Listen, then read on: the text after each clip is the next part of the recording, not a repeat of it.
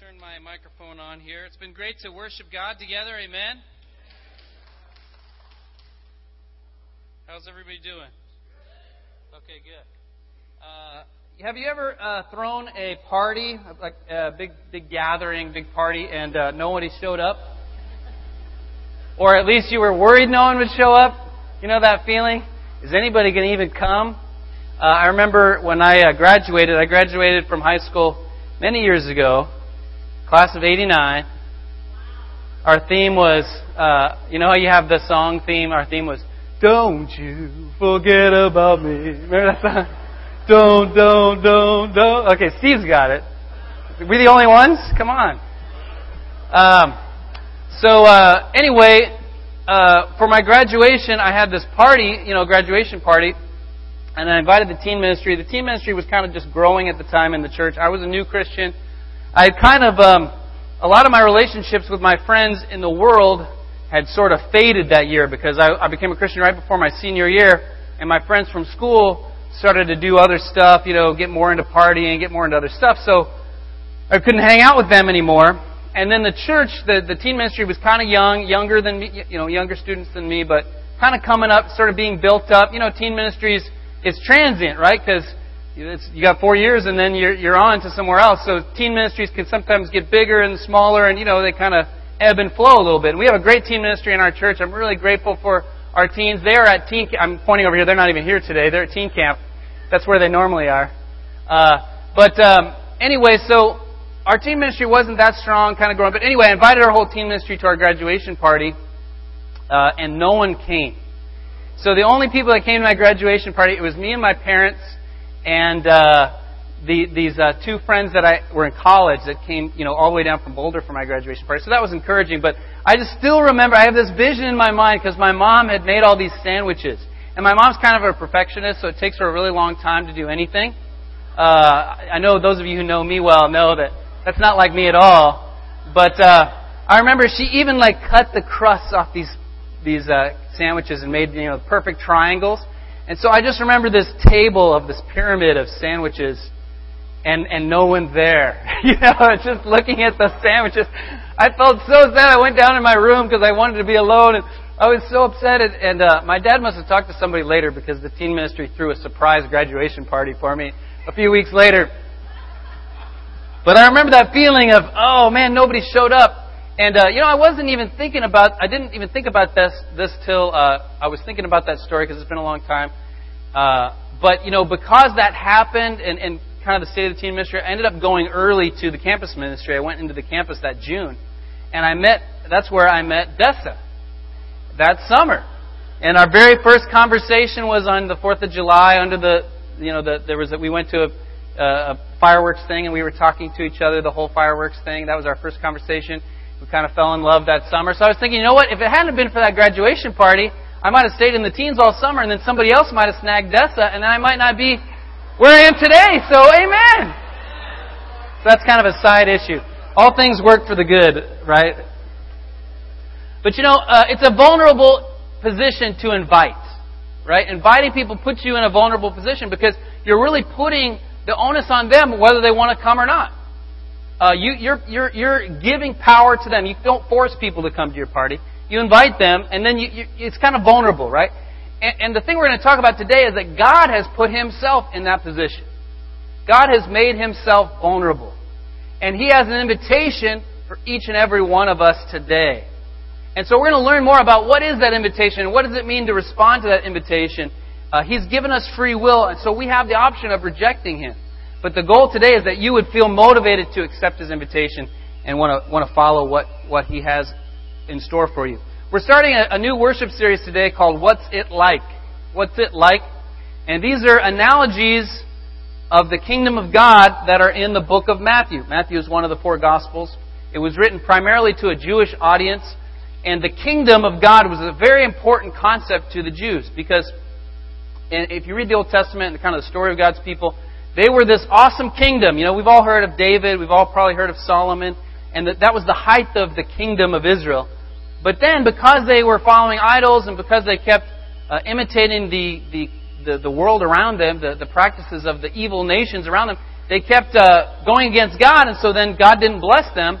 And so eventually they were conquered by one person after another person after another person, another kingdom, another kingdom conquered them. But God had always a message of hope, and that was that there would be an eternal kingdom that would come.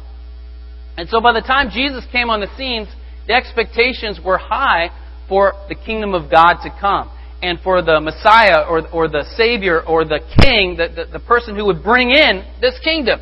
And so Jesus talked about the kingdom of God more than anything else. And He uses all these examples of what the kingdom of God is like. And it's kind of what He said in Luke 17 helps me to kind of process what is the kingdom.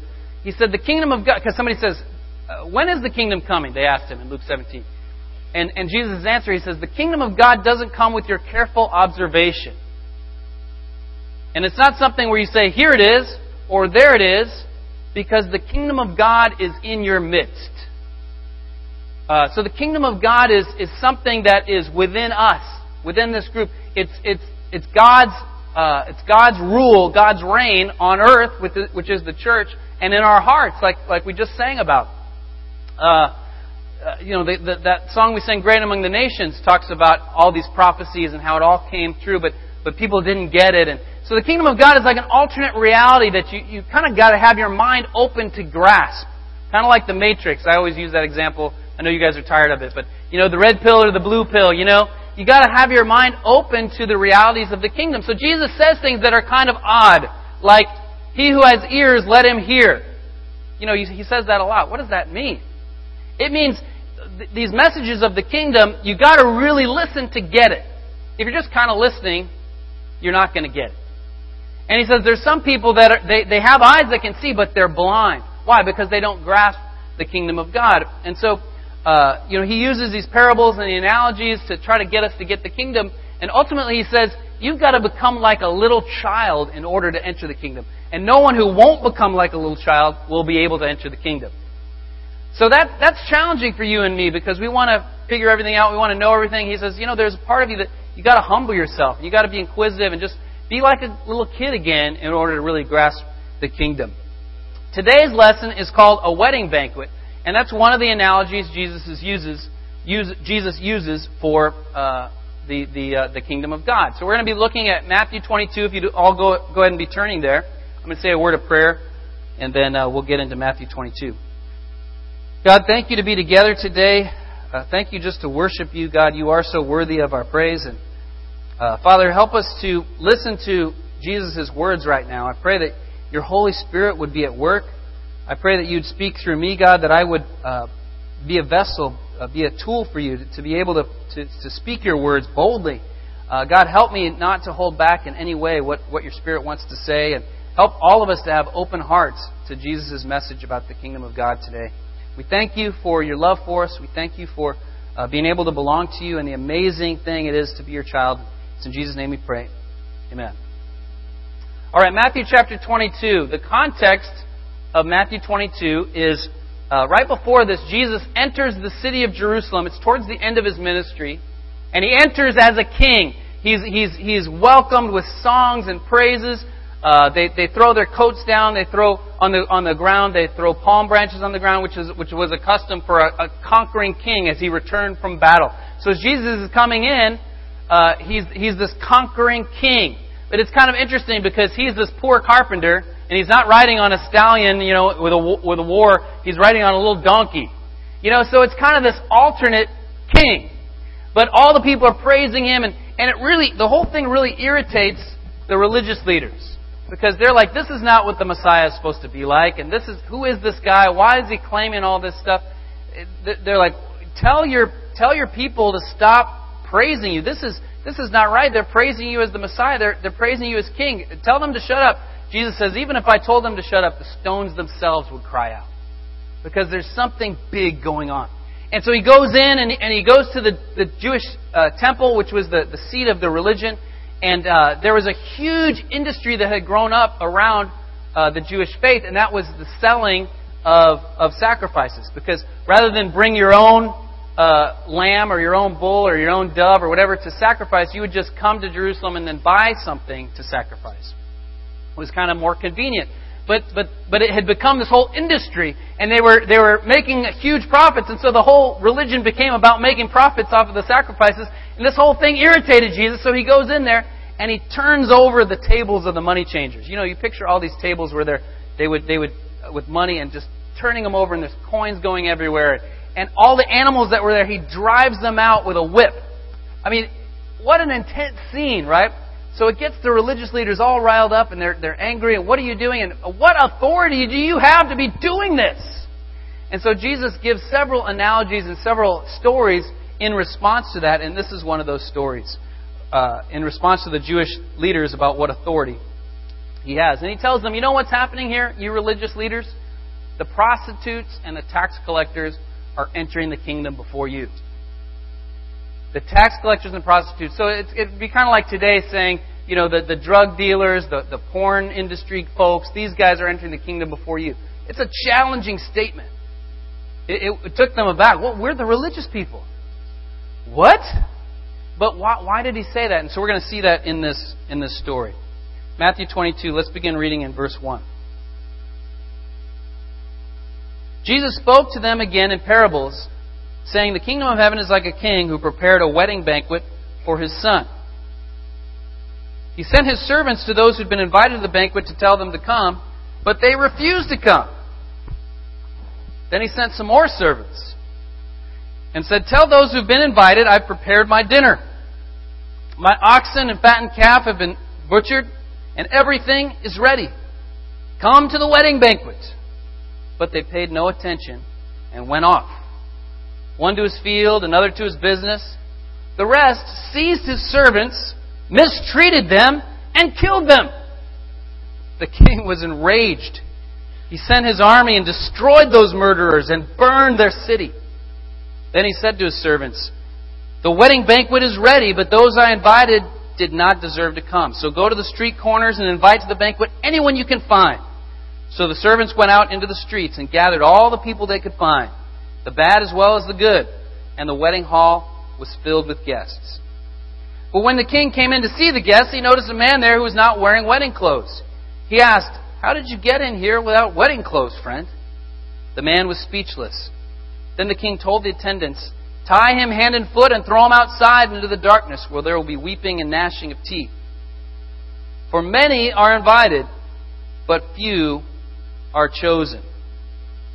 You know, Jesus uses a wedding banquet to try to help us understand the kingdom better.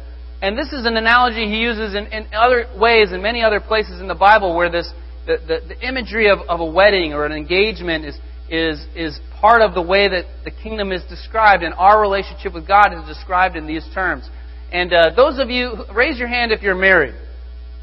Okay, don't you remember that period, your engagement period, and the anticipation leading up to your wedding?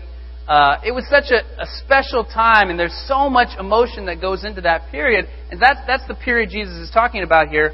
My first point here is, can you believe we get to go?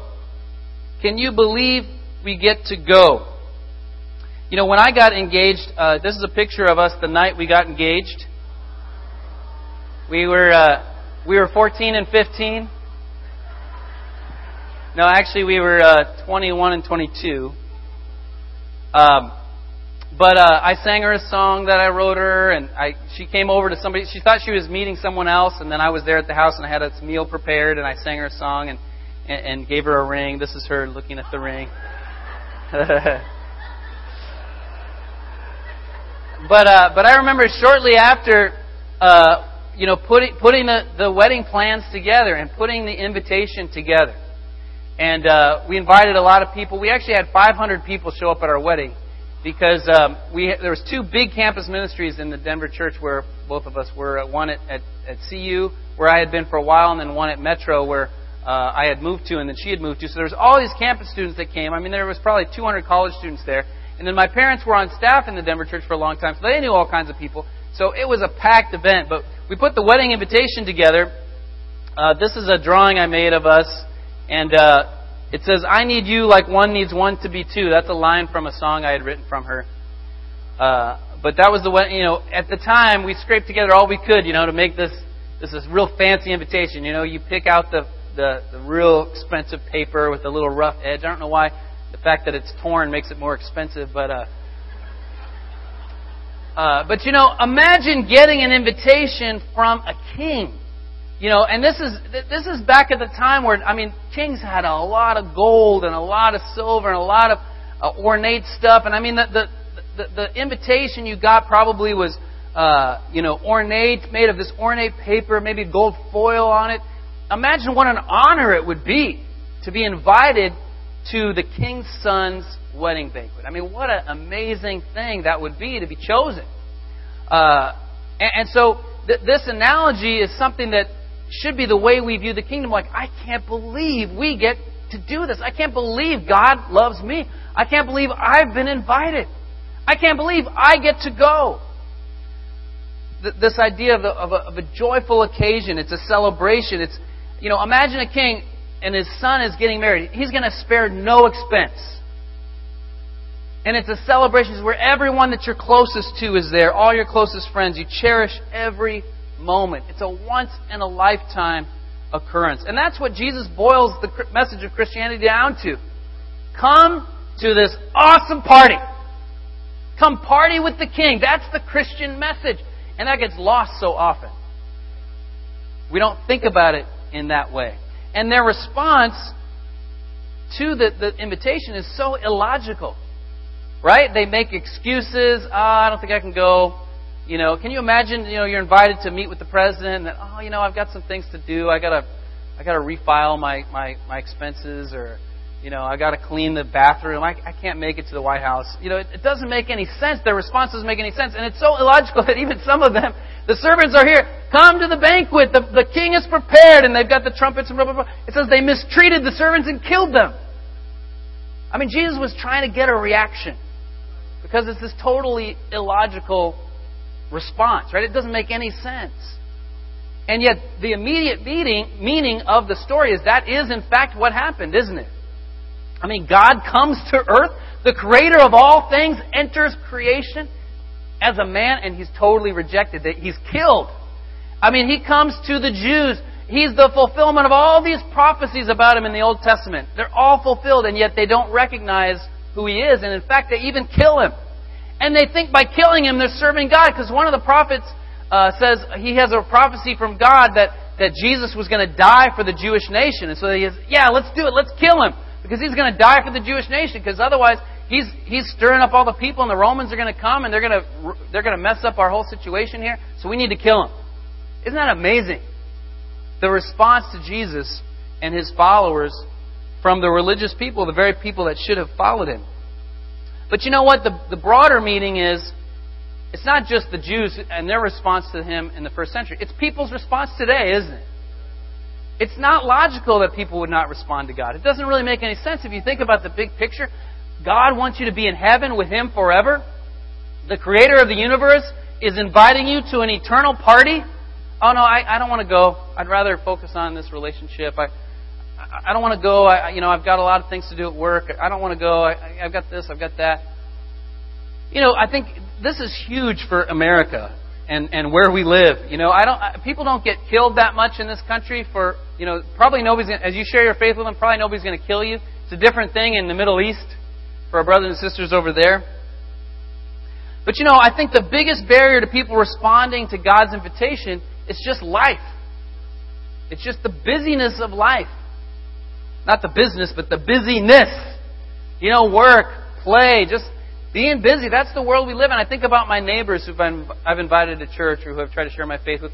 They're just busy. I've got this going this weekend, this going another weekend. For the singles, you think about the people in your world, that are around you. Isn't this the truth? They're trying to find Mr. Right. They're trying to find Mrs. Right. They're working out. They're into all these different things. They're working. They're making money. They're busy. But you try to talk about God and suddenly, I'm busy. I got a lot going on. I don't know if I can commit. Isn't that the truth, singles? For the family ministry, I think people, their kids are in 4 sports and taking lessons and they're running them all around all over the place. And, you see parents at schools, you talk to parents, they're ragged. trying to make money, trying to do all this stuff for their kids, and they're just busy. They're busy. And yet I think Jesus is trying to say, this is a royal invitation. Pay attention to this. This is something eternal. What in your life is more important than this? Can you believe we get to go? Can you even believe we get to go be with God forever? In verse 10 it says, the servants gathered all the people they could find. The religious people, the first target for the invitation, they rejected him. So the king says to the servants, just get everybody. Just invite everybody you can possibly find. What does that mean for us here in South Bay? Who do you overlook? Who do you think, that person probably wouldn't want the invitation. That person probably is not open. They smoke, or, I've seen the way they talk, or, but you think about yourself. None of us, or very few of us, were like these religious, super perfect people that just kind of then melded into being Christians. Think of who you were before you were a Christian. You would have ruled yourself out probably, right? Who will you bring along to party with the king? Who will you bring to party with the king? Everyone's invited, no matter your background, no matter your ethnicity, no matter your socioeconomic level, no matter what sin is filling your life right now. You are invited. Your brother, your sister, your mom, your dad, your neighbor, your coworker, your friend, the popular girl in school. Every single person, they're all invited. I got a call this week. I got 2 phone calls in the same week from 2 guys that I had baptized many years ago. One is Norbert Luke Perez. He goes by Luke now, but I always call him Norbert because that's who he was when I baptized him. But this week is his 20th spiritual birthday. And, he called me. It was cool because I, put him on speakerphone, and my son Marshall's driving around with me, and he's just going on and on and on about how grateful he was for me studying the Bible with him, and I know I was tough. I know if you know Norbert, he's a talker, right? He talks and talks, and when we first got together to study, I couldn't even get a word in edgewise. He's trying to tell me how spiritual he is, and I remember, even when we had him over the first time for dinner, he and Joanne were like, okay, before we have dinner, we just want to make sure nothing could ever make us not be Catholic. Because they knew we were Christians, we were reaching out to them. Nothing could ever make us not be Catholic. So as long as we got that, we're like, okay, that's fine. Whatever, let's have dinner. Because he was Knights of Columbus, and he's showing me all his plaques and stuff and all this stuff. But you know what? And so I remember feeling like, well, I don't know. But you never know. The Holy Spirit, you never know what the Word could do. And they got baptized 20 years ago. And Norbert and Joanne, if you know them, their life's always drama and crazy, but they're always baptizing all kinds of people. He told me, I'm studying with 2 guys right now. One guy's going to get baptized this next week. And even Joe here is fruit from Norbert, if you didn't know, because Joe is Norbert's nephew. So Joe is here as our worship leader because Norbert became a Christian 20 years ago. So and then the other guy that called me was this guy James, and I was an intern for the summer, and this was a couple years earlier. So this is his 22nd wedding, his 22nd wedding anniversary, his 22nd baptism anniversary last week. And so he called me this week, and he, but I remember him. I was an intern for the summer, and I was supposed to start a campus ministry on this community college. It was just me. So I'm going around on campus. It's so intimidating, it's me. And I remember he was sitting at this desk, and I didn't want to talk to him, but okay, the Spirit kind of nudges you. You should talk to that guy. Okay, I'll talk to him. And so it's one of those things where, hey, just wanted to see if you might be interested in the Bible. Trying to get a Bible study going here on campus. So far, it's just me and you, But would you be interested? And, he was interested, and he became a Christian. And here he is, faithful 22 years later. Oh, I'm so thankful you stopped me. I'm so thankful you reached out to me. And the whole thing just convicted me that how many people do I pass by in a day? And I feel like this summer I have not been just opening my mouth enough. You just kind of get out of practice. We've been meeting in a different location here at Lawndale. I don't have any invitations that have this location on it. Maybe that's just me. Maybe you guys have been sharing your faith a lot. But, I just feel out of practice. And so I was convicted by those phone calls. And then I'm studying the Scripture. And get everybody to come. Get everybody to come. Oh! And I'm like, oh, God, you're convicting me. I got to, everywhere I go, have the spirit of inviting people. And, because these people, they've already been invited, right?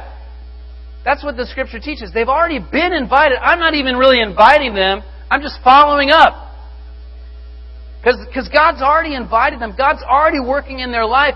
God already knows their name. He knows their whole personal history. He's been working in their life all along. The Bible says He knows the number of hairs on their head. So I'm just interacting with someone who's already been invited by the King. So maybe they don't know it, but it's just a matter of me being that servant who's being a vessel for God to use. I don't think we share our faith with that kind of confidence. That can you believe we get to go? Can you believe God wants you and God wants me? Can you believe this is so awesome? I think more it's like, hey, you wouldn't want to add another thing to your schedule and come to church with me, would you? You know, sometimes we're a little and even God will use that if we just open our mouth. But I think it helps if we just get some confidence of who we are and what we're doing. Can you believe we get to go? I started thinking about just South Bay, just our community, and looking up some numbers.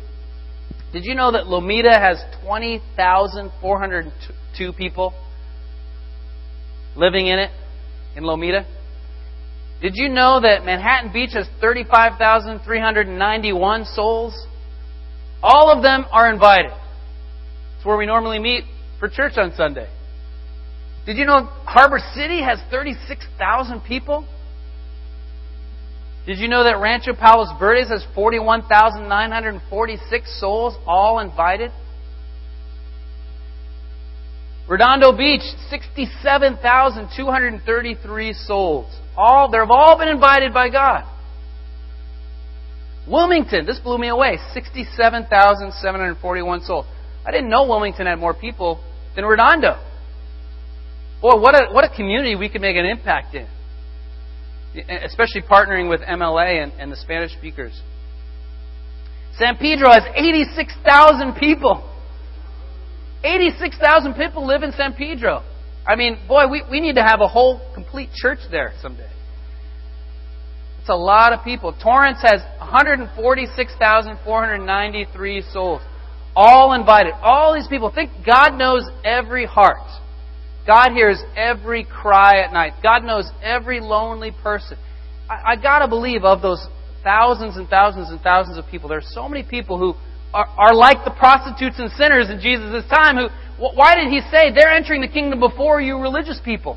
Because they knew their condition. They knew how lost they were. They knew what a mess their life was. They needed someone to come along and say, you know what? God loves you. God has a plan for you. God believes in you. And so we need to be a church that's looking for those people, looking for the people who don't know God at all or who are totally unchurched. They know that they need something. And I know they're out there if we just open our mouths and we just are used by God. Can you believe we get to go? For the parents here, I think this is important even with our kids. Helping them have this view of the kingdom. Can you believe we get to be Christians? Can you believe we get to go to this church? Can you believe we get to know the Word? I mean, so many people in the world don't know what the Bible really teaches. Can you believe you get to be a part of the preteen group? Can you believe you get to go to a teen event? Can you believe how awesome it is that we have couples who will get with us and listen to our problems for free? Can you believe if I have an issue with my parenting, there's all these people who could talk to me and I could get advice from about parenting for absolutely free? Can you believe that? It's incredible. And yet, so often, what our kids hear from us is, oh, I got to go here, I got to go there, oh, so-and-so, this or so. The negative stuff. Don't you think that's going to affect your kids? We got to change our own mindset. I can't believe we get to be invited. I can't believe we get to go. For the family ministry, we're even rearranging our groups a little bit so we can help each other with our kids. And the goal of this is so that I talked to a couple of guys the other night. I was talking to Tom and Ben and Rick and saying, I want you to help my kids. And I want to help your kids. We want to help each other with our kids. Because it's going to take a village to help all our kids to become Christians. All right, next point. Let's look at verse 11. Verse 11. It's kind of a second half of the parable that has sort of a different...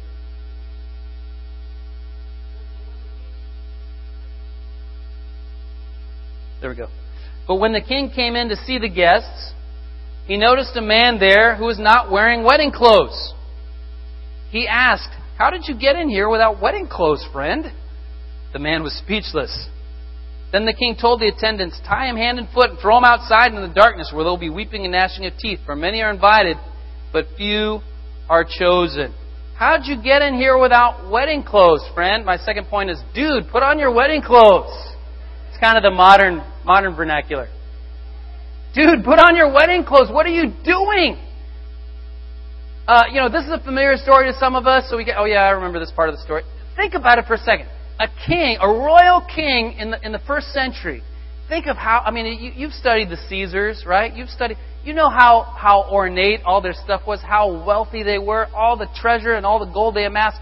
And you're going to this event at his palace, and you show up with, saggy shorts, flip-flops, and, wife beater tank top on, like, dude, I'm here, man. What's up? Where's the grub? You would never approach the king's palace that way. You would never do that, and yet we approach God with that level of kind of ho-humness sometimes. Ho-hum, whatever. I'm here. It says something about the spirit that we should bring to worship. It says something about the way we should approach God. We should put our best into everything that we do. Amen? My friend Marshall Mead showed me this website a year ago or something. It's called People of Walmart. Peopleofwalmart.com. I was trying to find an image I could put on screen, and I couldn't find a single one.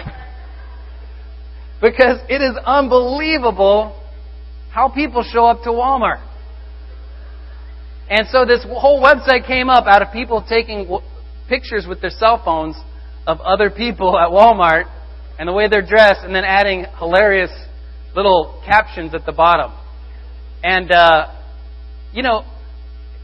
but it made me think about, spiritually, I think sometimes we sort of show up to be with God like that, or show up to your family group like that, or show up to midweek like that, or show up to church like that, like, whatever.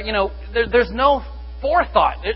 There's no planning. There's no preparation. It's just, And you know what? I'm glad you're here, right? And I'm glad you came to midweek. But I'm trying to take you a little deeper here, going, dude, put on your wedding clothes. Put your best foot forward spiritually. Give God your best. Are you really walking the walk? Does the Word of God really shape your daily life? Or are you just kind of hanging on? You're just sort of showing up. Is this who you are? It's your own convictions. It's your own belief in the Bible. It's you doing what you know is right for you, not because somebody told you to. It's your own clothes that you're wearing. Being at church doesn't make you a disciple. Just showing up here doesn't make you a follower of Jesus. I don't want to come down and you make you feel like, oh wow, I got my butt kicked at church today. I'm glad you're here. I know you're here because you want to please God. But I want to challenge you a little bit. Just being here, that doesn't do it. It's kind of like just hanging out at Guitar Center doesn't make you a guitarist. And you see guys sometimes, they just plug into the amp. The guitarists know what I'm talking about because you've been to Guitar Center, you know these guys. Plug into the amp, turn the distortion all the way up so you can't, so there's no definition. You just make noise.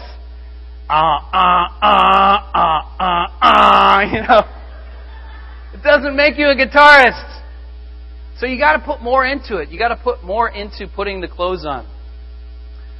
Let's look at a couple scriptures here. Galatians 3 says, "For all of you who are baptized into Christ have clothed yourselves with Christ." We talked about this with the lesson on grace a few weeks ago. If you're visiting with us, we're saved by God's grace. You don't earn your way into a relationship with God. There's nothing you could do to make God love you. He already loves you. He's already invited you. He's already chosen you. And when you respond, when you repent of your sins and you're baptized, your sins are all forgiven. Baptism is being buried in water and raised up again, just like Jesus was buried in the ground and rose up again. When we're buried into water and raised up again, all our sins are washed away. And here it says we're clothed with Christ. So that's the starting point, is getting all your sins washed away. Now you're clothed with Christ. So if you don't know what that's about, or if you'd like more information, ask the person that brought you, or ask me, or ask Marco, or ask Steve, or anybody here. Hey, can we look at what the Bible teaches about baptism, or about commitment, or about this starting point? That's the starting point of being clothed with Christ. But that's not the only thing of just when you're baptized, because Romans, which teaches the same thing, Romans 6 teaches that you're buried with Him in baptism, raised to a new life. But Romans 13:14, look at this. It says, "Rather clothe yourselves with the Lord Jesus Christ, and you do not think about how to gratify the desires of the sinful nature." So it's not just the one time being clothed with Christ when you're baptized. It's an ongoing thing. Of on a daily basis, okay, I got to clothe myself with Christ. I've got to not think about how to gratify the sinful nature. I've got to clothe myself with Christ. Look at Colossians 3. I'll put this on the screen, but if you have a Bible on your phone or if you have a Bible you're turning to, go ahead and turn there because I really want to dig into this verse here for a minute. Colossians chapter 3. As you're turning there, I want to show you something. I like to do some home improvement stuff. Well, I wouldn't say I like to do them. Some of it I like to do, but when you own a house, there's always something, right? So there's always paint to be done, or fixing a sink, or fixing this, or fixing that. So these are the clothes that I wear, or I have a whole set of clothes when I'm doing housework. Here's my nice shirt. Pretty nice. Okay. And here's my home improvement pants. Now I thought about coming out to preach like this, but then I thought, you know what? They won't listen to anything I have to say up until this point in the sermon because of how I'm dressed. And the point is that clothes, that's the first thing you notice about someone. I know we don't want to. We don't want to judge people by how they're dressed, or we want to be non-judgmental and all that. But the fact remains, the first thing you notice is how someone's dressed. There's another funny thing I can't show you because it's inappropriate, but it's an SNL skit where Will Ferrell shows up for Patriot Day, Casual Friday, and he's wearing funny clothes. And so the whole meeting just breaks down because of how he's dressed. Because that's the first thing you notice when someone is dressed, is how they're dressed. And so think about that as we look at this verse. Colossians 3, verse 5. Oh, you guys are all there and I'm not there. I thought I was there already. Hold on one second. Colossians 3:5, it says, "Put to death, therefore, whatever belongs to your earthly nature, sexual immorality, impurity, lust, evil desires, and greed, which is idolatry. Because of these, the wrath of God is coming. You used to walk in these ways in the life you once lived. But now you must also rid yourself of all such things as these: anger, rage, malice, slander, filthy language from your lips. Do not lie to each other, since you have taken off your old self with its practices and have put on the new self, which is being renewed in the knowledge of the image of its Creator." So Paul gives this analogy of taking off the old self. It's like old clothes. It's like my work clothes, my home improvement clothes. If I'm going somewhere, if I'm going on a date to a nice restaurant with my wife, like I did last night, I'm not going to wear those clothes. If I was working, I take those things off and I put on other clothes that are appropriate. And that's what we got to do in our daily life. The old self is always going to come up. Every morning when you wake up, the old self is there. And so you got to consciously take off those things. And look at this list. I mean, isn't this the world around us? Sexual immorality, that's any kind of sex outside of marriage.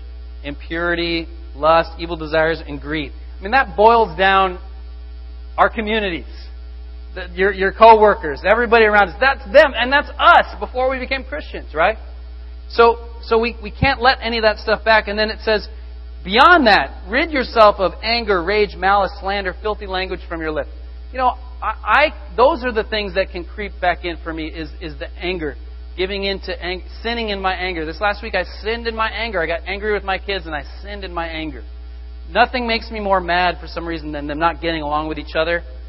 And then I just fly into anger and then I commit the very thing that I'm wanting them not to do.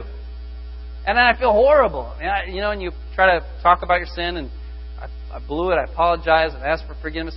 But I sinned in my anger.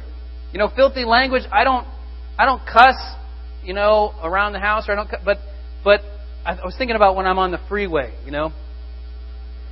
or when I'm driving in traffic. I drive a lot for my job, and there's a lot of aggressive drivers. And there's so many times where I'll just be like, "You stupid idiot," to somebody. "What are you doing? Learn how to drive. You're an idiot." And then I have worse words that go right through my mind. And maybe I don't flip the person off in an outward way, but there's the inner bird, The inner bird is going on as I'm smiling. And I just thought, just because this person is surrounded by a hull of metal and they're driving, I shouldn't treat them that way. I mean, sure, they don't know me, or we don't, maybe it would be different if we were in person, but I got to have a heart that's like Jesus, even on the freeway. I got to put on the new self, even driving on the 405 in traffic. Amen? Everybody's getting convicted right here. Skip down a little further in verse 12. It says, "Therefore, as God's chosen people," we've been invited. And Jesus says, many are invited, but few are chosen. Because few people choose God back. Few people choose to come. Those are the ones who are chosen. But we are the ones who've responded. And so that's a very special thing. And that should make us put on our wedding clothes. Dude, you've been invited. You've been chosen. You're here. Put on your wedding clothes. It's the least you could do, right? As God's chosen people, holy and dearly loved. That's how God feels about you. Clothe yourselves with compassion, kindness, humility, gentleness, and patience. Bear with each other. Is there going to be sin in the church? Is your brother going to let you down? Is your sister going to let you down? Absolutely. Is it okay? No, but you got to bear with each other. Forgive one another if any of you has a grievance against someone. Forgive as the Lord forgave you. And over all these virtues put on love, which binds them all together in perfect unity. When my kids were little, we used to do a family devotional that they loved to do. And what we would do is, back in my room, which is kind of down the hall from our living room, we'd be in the living room. Back in my room, there'd be a big pile of clothes. It'd be mom's clothes, dad's clothes. And we'd put like the most colorful, funky looking stuff we could find, of our clothes in this pile. Like, for example, I have this soccer jersey that they gave me when I went down to preach in Mexico. Super, super colorful, soccer jersey. And so stuff like that. And then we send the kids back into the room and go, you can go put on some of that stuff and then come out. And we'll all, respond. And they just, the little kids just love to do this. They'd go back in there and they'd put on all this stuff and come out looking as funny as they possibly could. And then we'd all laugh and clap for them. And that's so awesome. But then we talked about the scripture about putting on patience, putting on kindness, putting on humility. It takes a decision to put that on. And it covers up whatever's underneath it. And it's the first thing people see. Ask yourself, at my job, when people see me coming and they see my spiritual clothes, do they see kindness? Do they see compassion? Do they see humility? If somebody sees Brian Craig coming, do they see, wow, I see humility there. He's clothed with humility. That's convicting, isn't it? And it's a willful decision to clothe ourselves. It's not something that's just going to happen. We got to make that decision to put on our wedding clothes. Daily putting to death the stuff we need to put to death, and daily putting on our clothes. Matthew 22 closes saying, "For many are invited, but few are chosen." Many are invited, but few are chosen. God chooses those who respond and they say, I'm going to come. I want to be there. I'm going to come to the wedding banquet. And so don't reject His invitation. If you're visiting with us today, God wants you to be a part of what He's doing. God wants you to be here with us. We want you to come along. We want to make impact in South Bay. We're trying to serve the community. We're trying to impact the foster care system. We want to help the students of Wilmington. We want to help clothe the poor. We want to help spread the news about Jesus and about God and about what He's done in our lives. We want to heal people's marriages.